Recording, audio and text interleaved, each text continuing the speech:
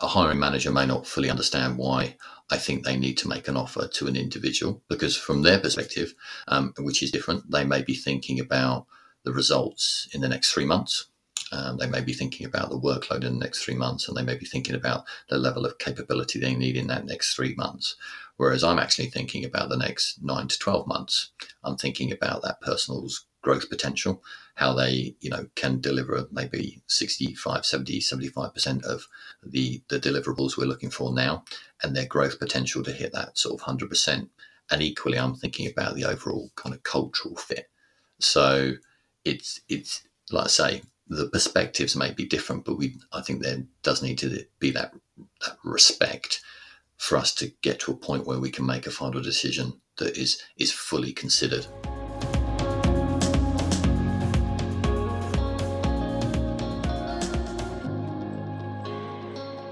Hello and welcome to Better Conversations with me, Siham Cyrene. If you're hiring talent, or for that matter, if you're interviewing for a job currently, then listen on. How do you know through conversation if someone is a good fit for your team and your company, both now and into the future? Well, I'm talking with talent acquisition project manager Glenn Martin. Glenn talks to a lot of people, candidates and hiring managers. Companies bring him in to find great talent and to create the best hiring experience. So from reviewing CVs to the interview, making us an offer, onboarding us, and then once we've joined the company, how we can grow and what career paths are open to us. He works with several companies at a time to help them make smart hiring decisions fast, which is no small challenge because people, we, are sometimes unpredictable and sometimes surprising. And there's often a gap he's helping to bridge between what a company is looking for in a new hire and what that particular individual could offer beyond the immediate need they'll be fulfilling, beyond the first 3 to 6 months. So, how does Glenn influence who gets that job offer and what influences his own decision making? That's all in this episode, including what he does to put you at ease at interview. But first, how did someone who studied sports science find himself in talent acquisition? Yeah, great question. So, with regards to the degree, for me, it was really a focus around getting into kind of coaching. I did enjoy biomechanics during the course of my degree, but to actually really get any further in that, I had to do a PhD, and that just wasn't an option for me at the time. So I kind of left with a good degree, and and actually a really close friend of mine kind of made a proposition, which was, if you give me 12 months, I'll give you a job.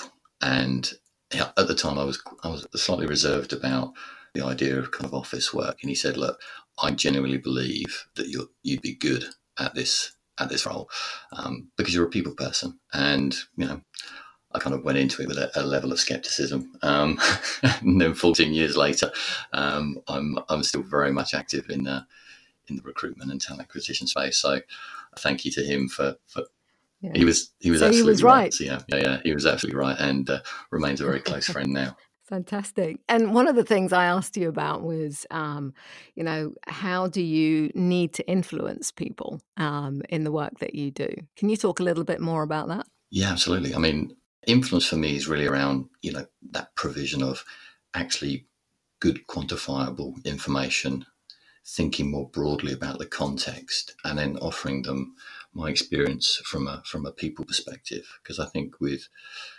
certain key stakeholders, whilst their seniority level within the business is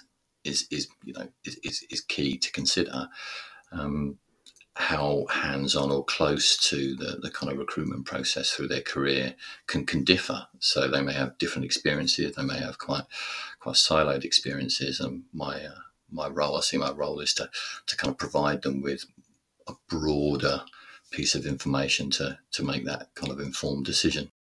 And so I'm guessing that given your 14 years of experience in the space, you've seen selections or individuals that have been placed somewhere where that's worked and where it hasn't worked. And so you're drawing on that, you're providing your recommendation to your clients. Is that right? Yeah, totally. So, when you're working, or when you operate in a kind of a area that is solely based around people. People are not always predictable. They don't always do exactly what you think they will do or what you No. would like them to do. And equally as well, when you think there might be a negative outcome, people can really surprise you. So I think it's, whilst my key stakeholders will be looking at, I guess, their particular challenge, what they need in that individual, in the context of the business they're in the context of, I guess, the kind of strategy they've got, actually being able to provide them with a broader view, from my experience in different industries, with different operational levels of individuals, I think that can help make a more kind of informed decision. And that's always my driver. It's because, I do support differing levels of kind of stakeholders, within a business. And I think, for me, it's really about trying to give them as much information as possible to make that informed decision. And so, what does a better conversation look like for you? What makes that a brilliant conversation when you've had it? Yeah, great question. And I think certainly when we first spoke about me coming on the show, I was immediately sort of thinking, what does make a better conversation? And I've kind of concluded on a few elements. So for me, definitely a better conversation starts in a very calm place. And that enables both individuals or everyone, so whether it's one-to-one or in a group, to really share and be encouraged to share. So their thoughts, their experience, their opinions, without fear of, I guess, kind of criticism or it being dismissed from a kind of seniority perspective. But equally, I think everybody needs to, whether it's, again, one-to-one or in the group, they need to acknowledge that they may be kind of respectfully challenged on their opinion and their thoughts. So I think that's healthy. I think that's a healthy thing. Separating out the kind of sound and feel elements of your question. I am as someone that really enjoys music and is an on-off player of the guitar. I liken Yay! conversation. Yeah, exactly. I liken conversation to a song. So you kind of almost have the intro, the verse, the bridge, the chorus, and then the verse, bridge, and the outro. It kind of has that flow, and I think that's what better conversation does sound like. So it can take you through a myriad of emotions, but I think the key thing is that you should never feel fearful or kind of intimidated to express your opinion, and you should always feel like you've moved forward after a conversation. Yeah, I like your analogy with it being a piece of music, because it is. There is a beginning, middle, and Yeah. end, right? And sometimes there can be repeats of that. There'll be a beginning, middle, and end that starts a conversation that gets things going, and then you come back together and you go through it again and move. You become more aligned as you do.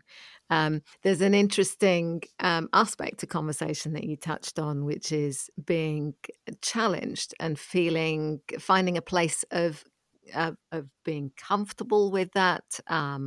It shouldn't be fearful, but there should be is it a tolerance or an acceptance because most of us find being challenged really quite difficult, and depending on who you're having the conversation with, it can be really uncomfortable, or it can be Yeah, enjoyable. I see. Yeah. So I think the key thing with respectfully challenging. Now, I think that's something that you kind of can or should look to create within the culture of a business, the culture and the culture of the team. I think that's something that you kind of put into play, into that environment, so that everybody kind of understands that it's something that can happen, and then the calibration comes between one-to-one or in the group in terms of what people are comfortable with, what people aren't comfortable with. So I think that should generate some openness. So hopefully I'm kind of getting to the nub of what you're looking for here. But if, like myself, you're quite introverted, you need to kind of almost not set your boundaries, but make people aware of ultimately what you're comfortable discussing. And equally, if you're quite an extroverted character, you need to be quite mindful that that may not be comfortable for everybody, and your approach to respectfully challenging may need to be almost again calibrated for the individual, the group that you're in. So I think that, there's the broader context of adopting that type of approach within a team, a business, so that everybody is aware that it's something that can and does happen, and then you find the calibration within the conversation itself. And do you think, just a little bit of a challenge to you, I guess, is, do you think it's fair that someone who is an extrovert, say, should adjust their communication style in regard to, understanding who is around the table and who they're talking to? So, for example, if you've got an extroverted person talking to an introverted person, do you think it's a fair expectation that there might be an adjustment, and equally on the part of an introverted person as well towards the extroverted person? Do you think it's fair that we make adjustments, or should we just be who we are? That's a fair question, and I think in response to that, it depends on how much you want to get out of the conversation.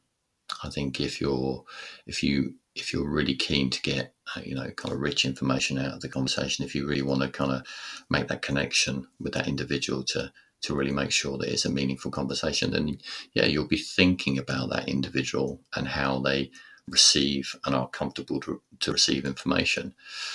But I think, you're right. Should you have to adapt your style? No, there's no kind of mandate that you have to. But I think if you're indexing on your kind of EQ, and you really want to get a lot out of that conversation, you will be thinking about the audience and how they receive information.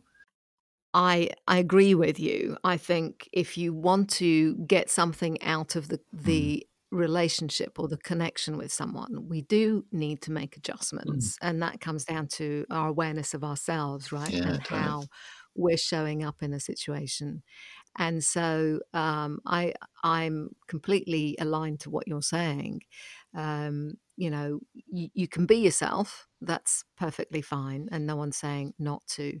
But it's going to a deeper level with it, and thinking about, what do I want to get out of this interaction and this conversation. Totally.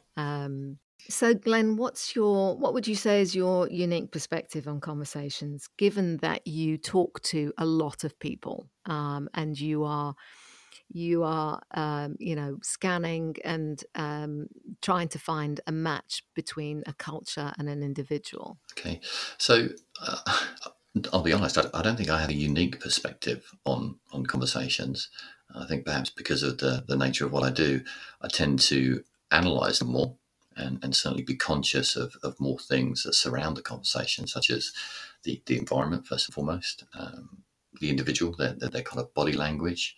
I think the wider context of the conversation, if there is a wider context, is something I'm mindful of.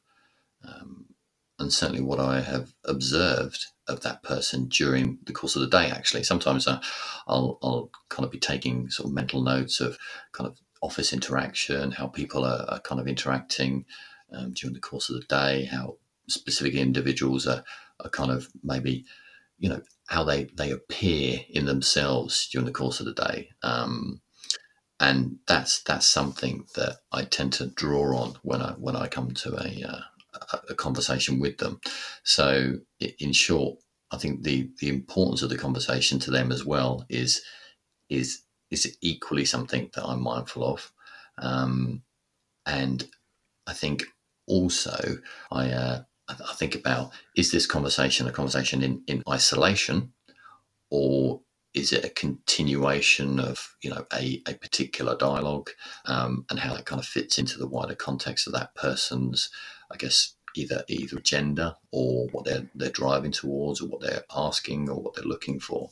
So I think it's less a kind of unique perspective. It's a combination of observations that I have when I come into a conversation with an individual or group of individuals.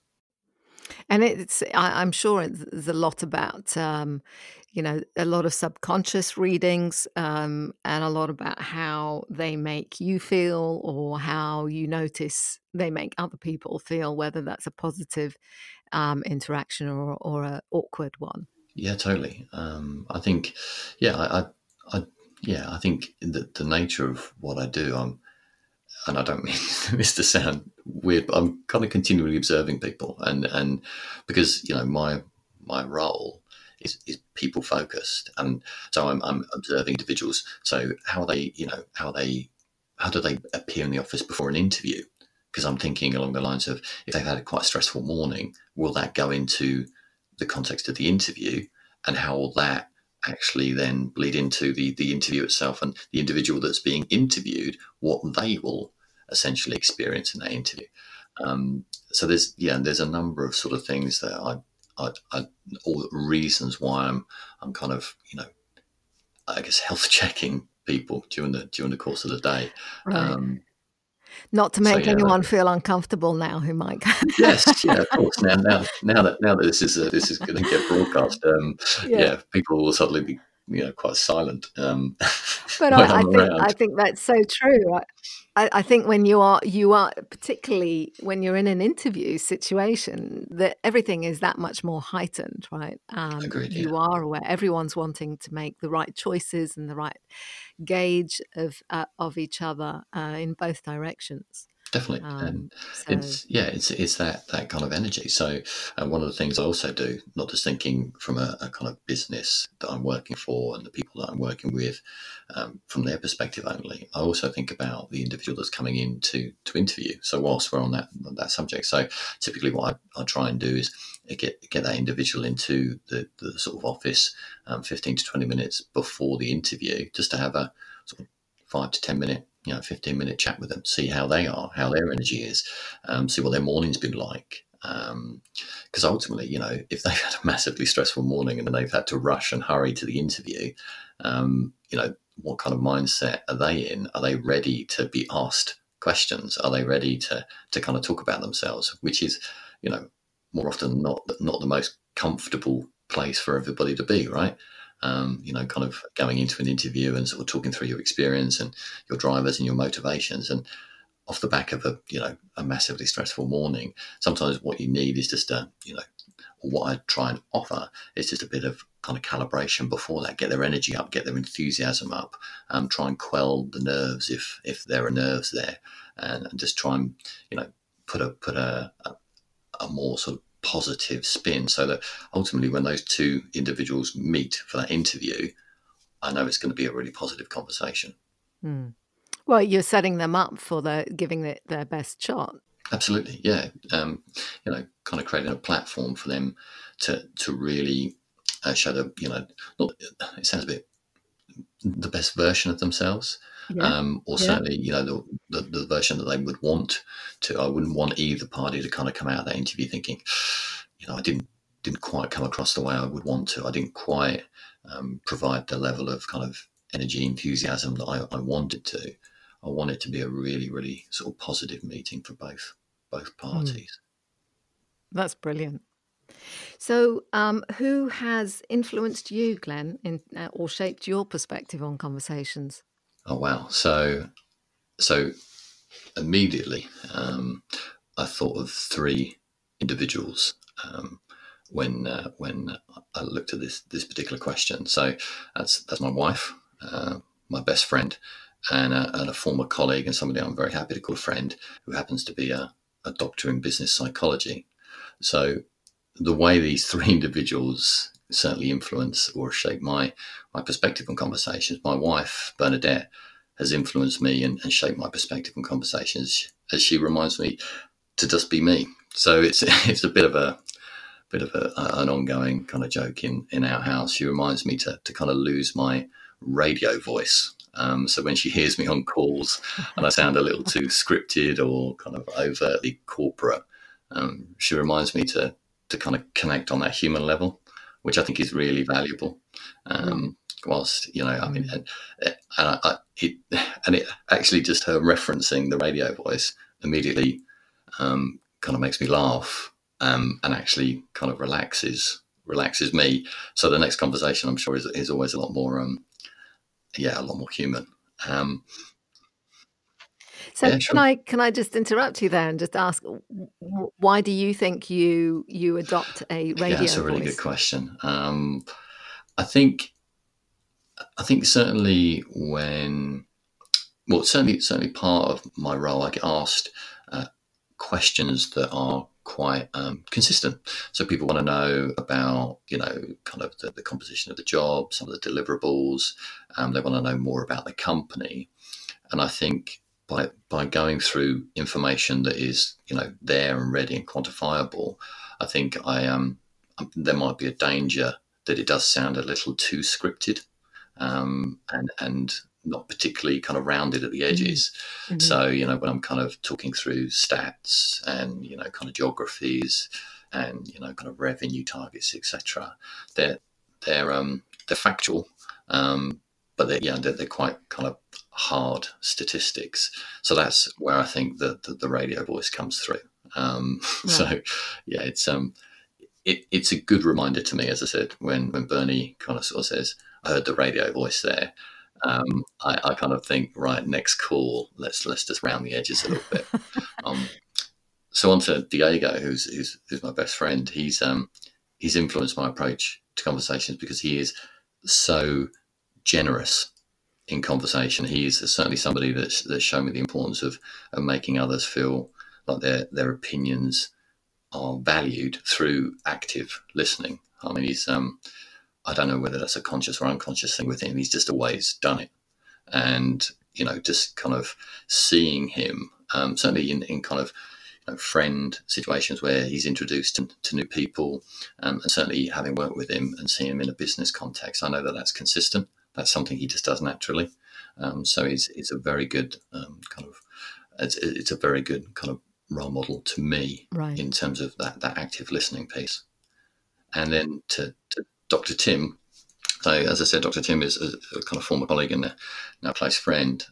He's certainly influenced me through improving my active engagement in conversations. So, what I mean by that is it's conversational stamina.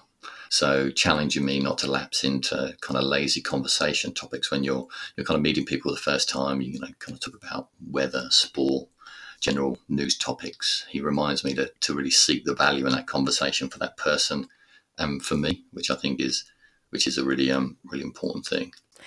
And that, Glenn, that shows through the influence that you those three people, how they've influenced you, does show up.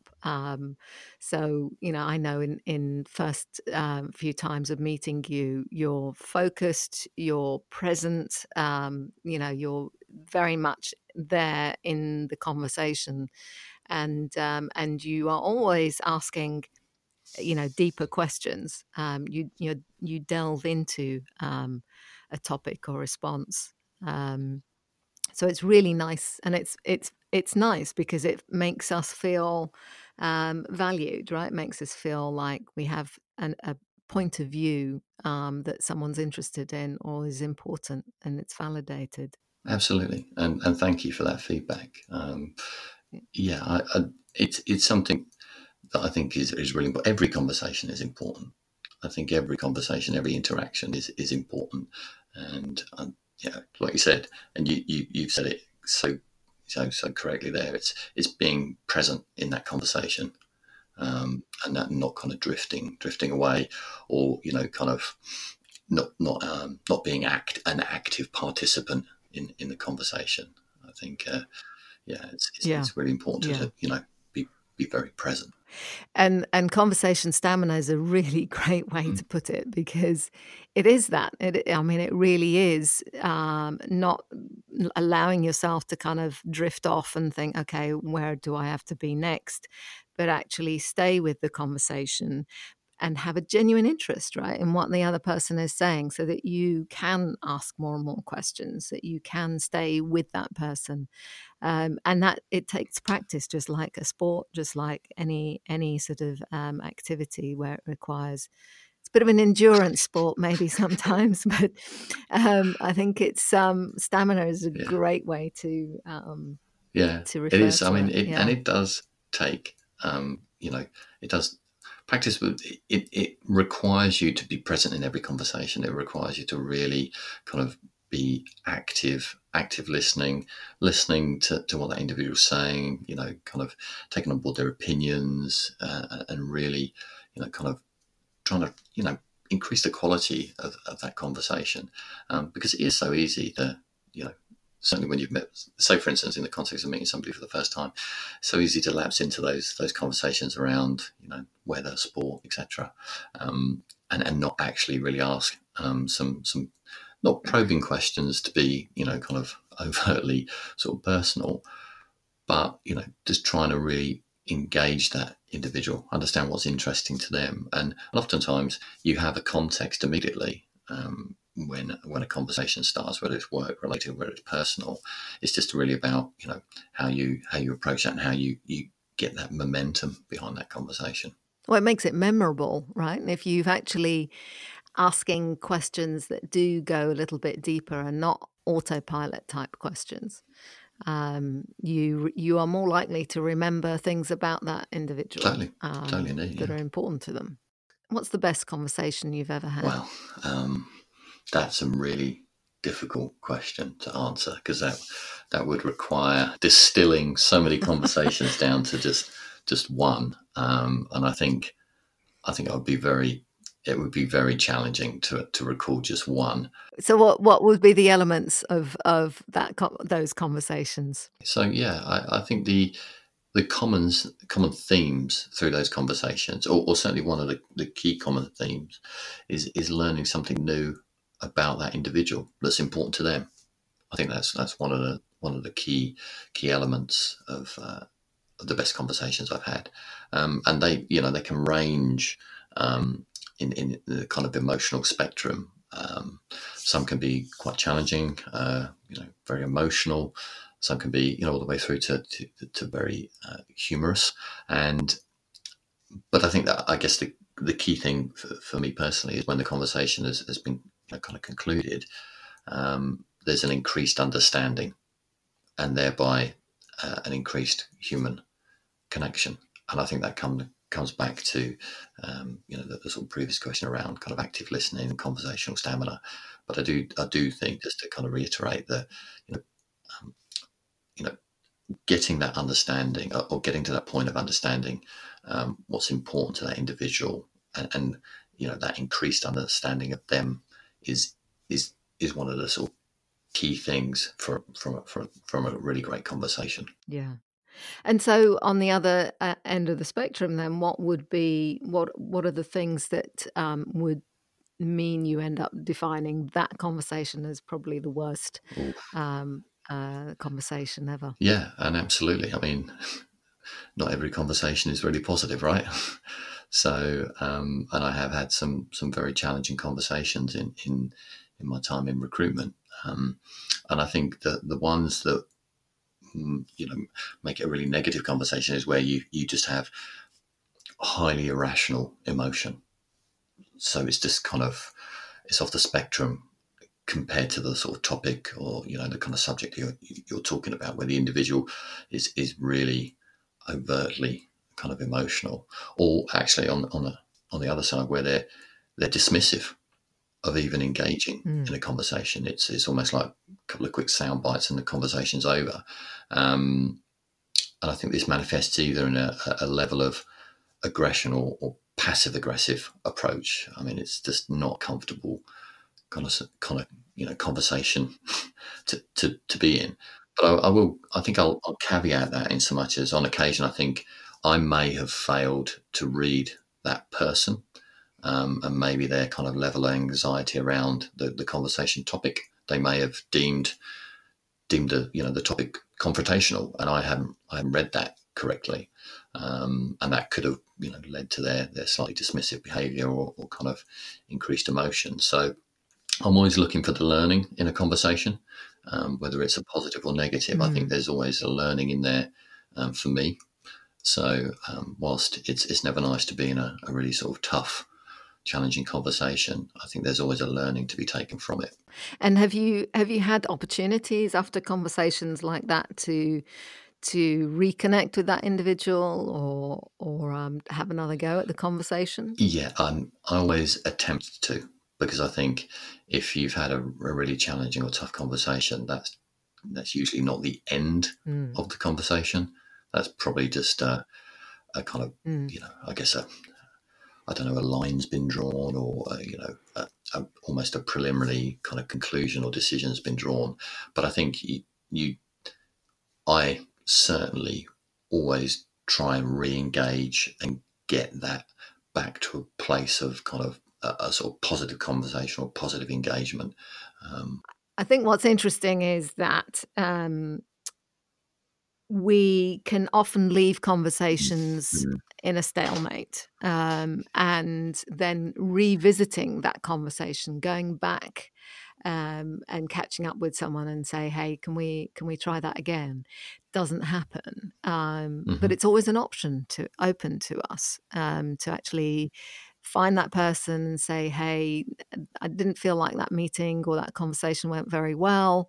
Did I miss something? Was there something going on that was I being completely obtuse and not seeing what you were trying to communicate? Can we have another go at it? And so that's a sort of step that we often abandon. We just have a rubbish conversation with someone and it's left at that. And then future conversations, have that as the history rather than a repair of that conversation, which actually can improve your relationship, can improve the connection massively, because you've actually both experienced something of high emotion, right? And to have moved past it means you've got a shared experience of getting through something that's uncomfortable, which can improve conversations, relationships remarkably.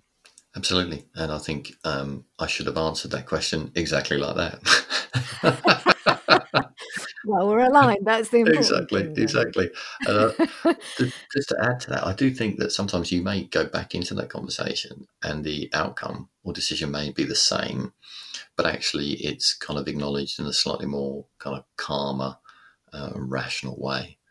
I think, you're almost looking to sort of sense check that decision is the right decision. You may disagree with it, but certainly in that kind of heightened state of emotion, I think it's important just to kind of revisit it when both parties are calmer, and then, like you say, acknowledge, okay, a decision has been made, and we've concluded that, and actually we've agreed it in a slightly sort of calmer setting, and I think that's a positive outcome. Definitely.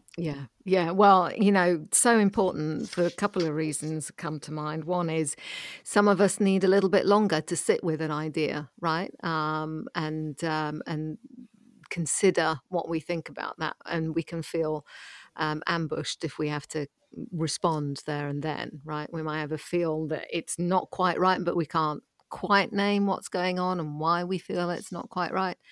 And secondly, the fact that you go back and have another attempt at the conversation, it shows positive intention, right? You are actually wanting something better to come out of it, and you can actually state what you just said, which is it would be great if we were aligned and we can reach agreement, but we may not, and that is important to state as well, right? That we not always going to agree. It's not always going to be a united decision. But how we get behind a decision and move forward with it is really important. So you're not being dismissive of their voice. Totally agree. Totally. Mm-hmm. So, in talking about always learning, Glenn, what would be what would you say is your worst habit in conversations? Oh, this is so easy. See how, uh, and it's certainly something I'm continuing to work on. And it's my over enthusiasm to introduce information and an opinion, which some would interpret as just straightforward interrupting, basically. So let me just kind of provide some context.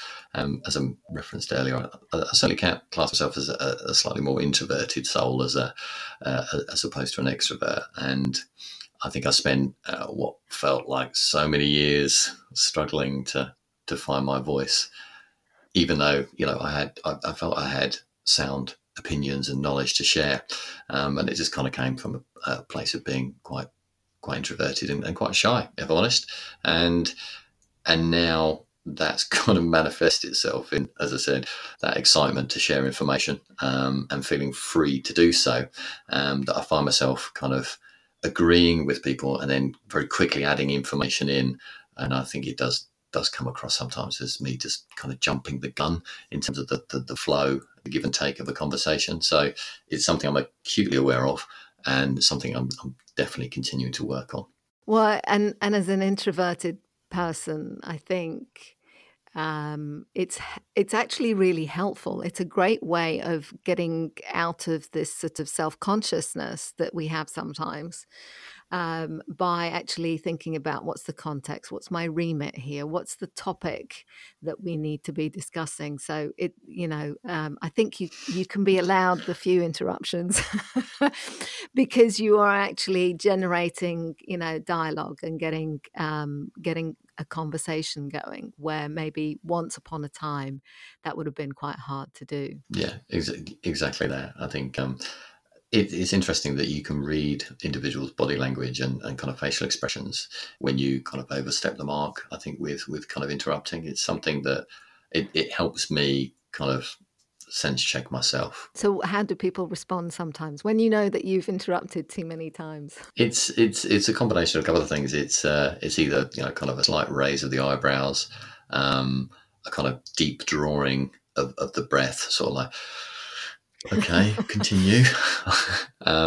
So it's a combination of those two things that typically are the sort of warning lights for me to just sort of say, okay, Glenn, take a step back and just kind of breathe a bit more air into the conversation. Let it open up a bit more.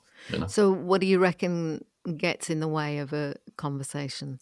Well, I think there's kind of three things in my experience that I think always kind of get in the way of a really good conversation. That's a real specific personal agenda.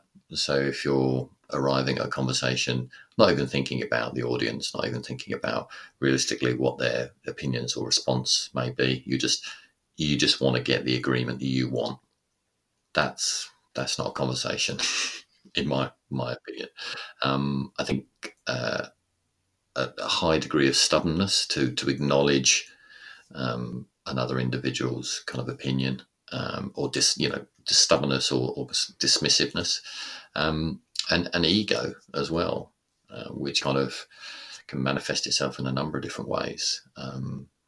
But yeah, those three things for me, I think, definitely get in the way of a good conversation because they're not open, they're not generous, they're not engaging, and they're not thinking about all parties in the conversation. They're quite singular. They're quite directed from that individual only and from their perspective only.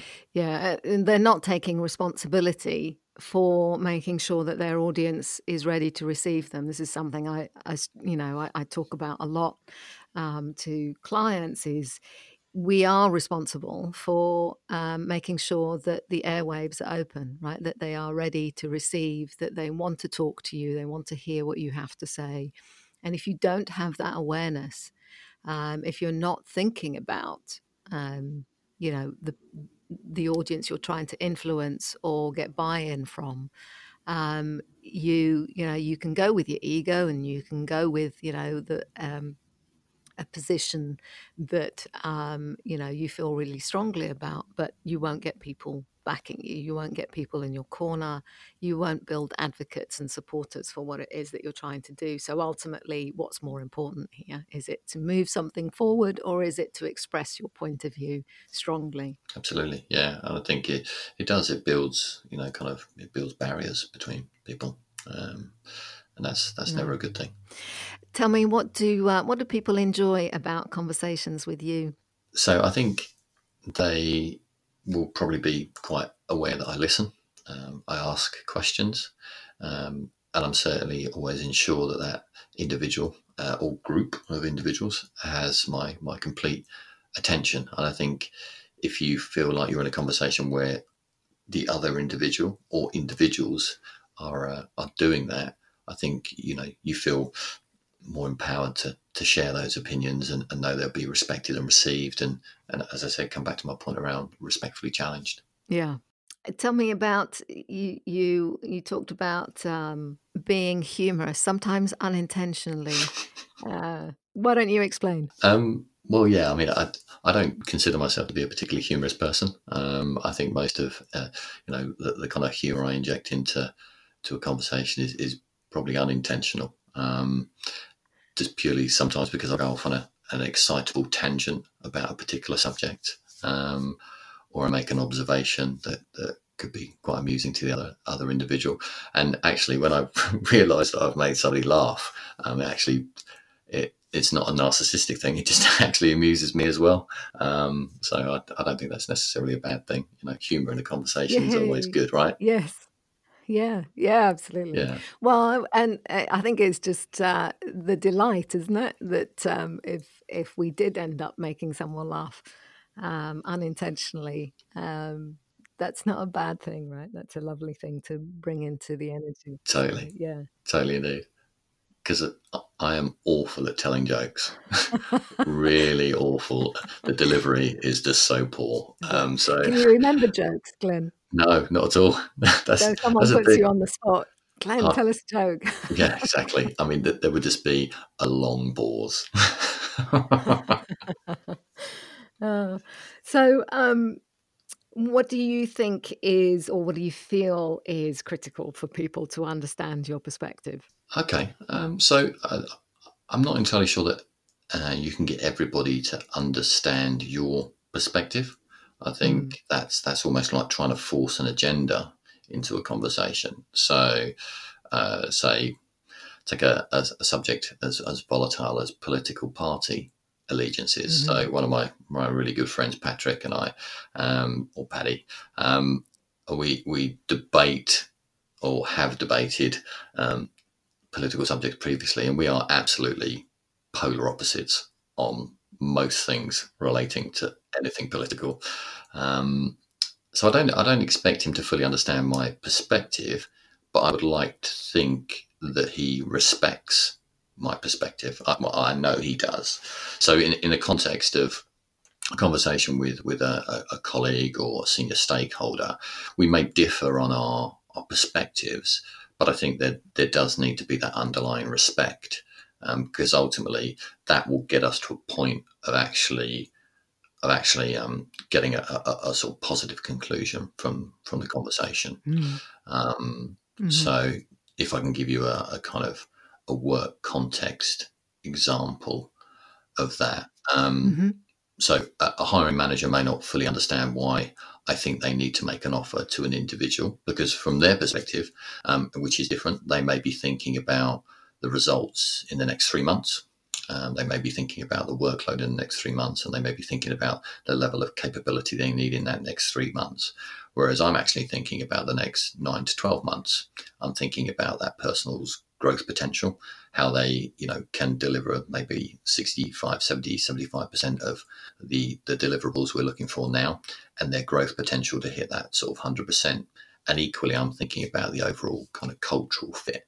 So it's like I say, the perspectives may be different, but I think there does need to be that respect for us to get to a point where we can make a final decision that is fully considered.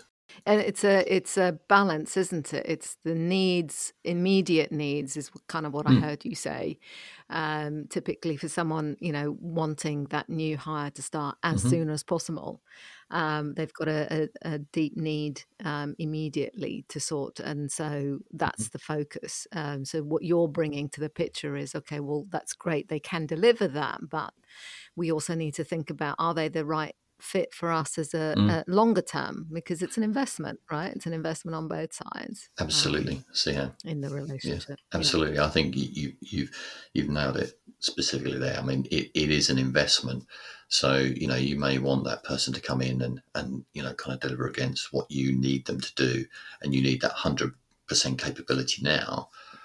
But after that 3-month period, what about that individual's growth potential? If they can deliver against all of the capability in that you require, all the deliverables you require from them, what does what does beyond 3 months look like for them? More of the same?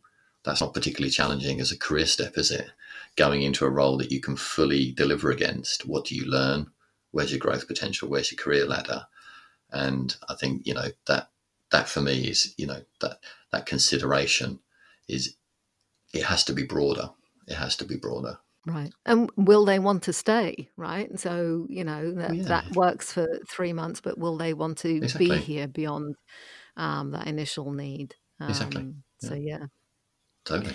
So, Glenn, this has been great conversation. I've got one last question for you, which is, what would you leave listeners with? Okay, great. Well, listen, first and foremost, this has been really enjoyable. Siham, I was really excited to go on and talk to you. It's always a great conversation with you. Thank you. But it certainly in answer to your question. So I would say to listeners, be a student of conversation in all aspects of your life. Don't be a lazy listener or just a sort of general conversationalist. I would say certainly think about your conversational stamina, being an active listener, because I think human interaction is the most valuable and enjoyable aspect of everyday life, and we are all better for it in both our personal and business life. I couldn't agree more, Glenn. Thank you so much. This has been brilliant. Thank you, Siham. It's been an absolute pleasure speaking to you.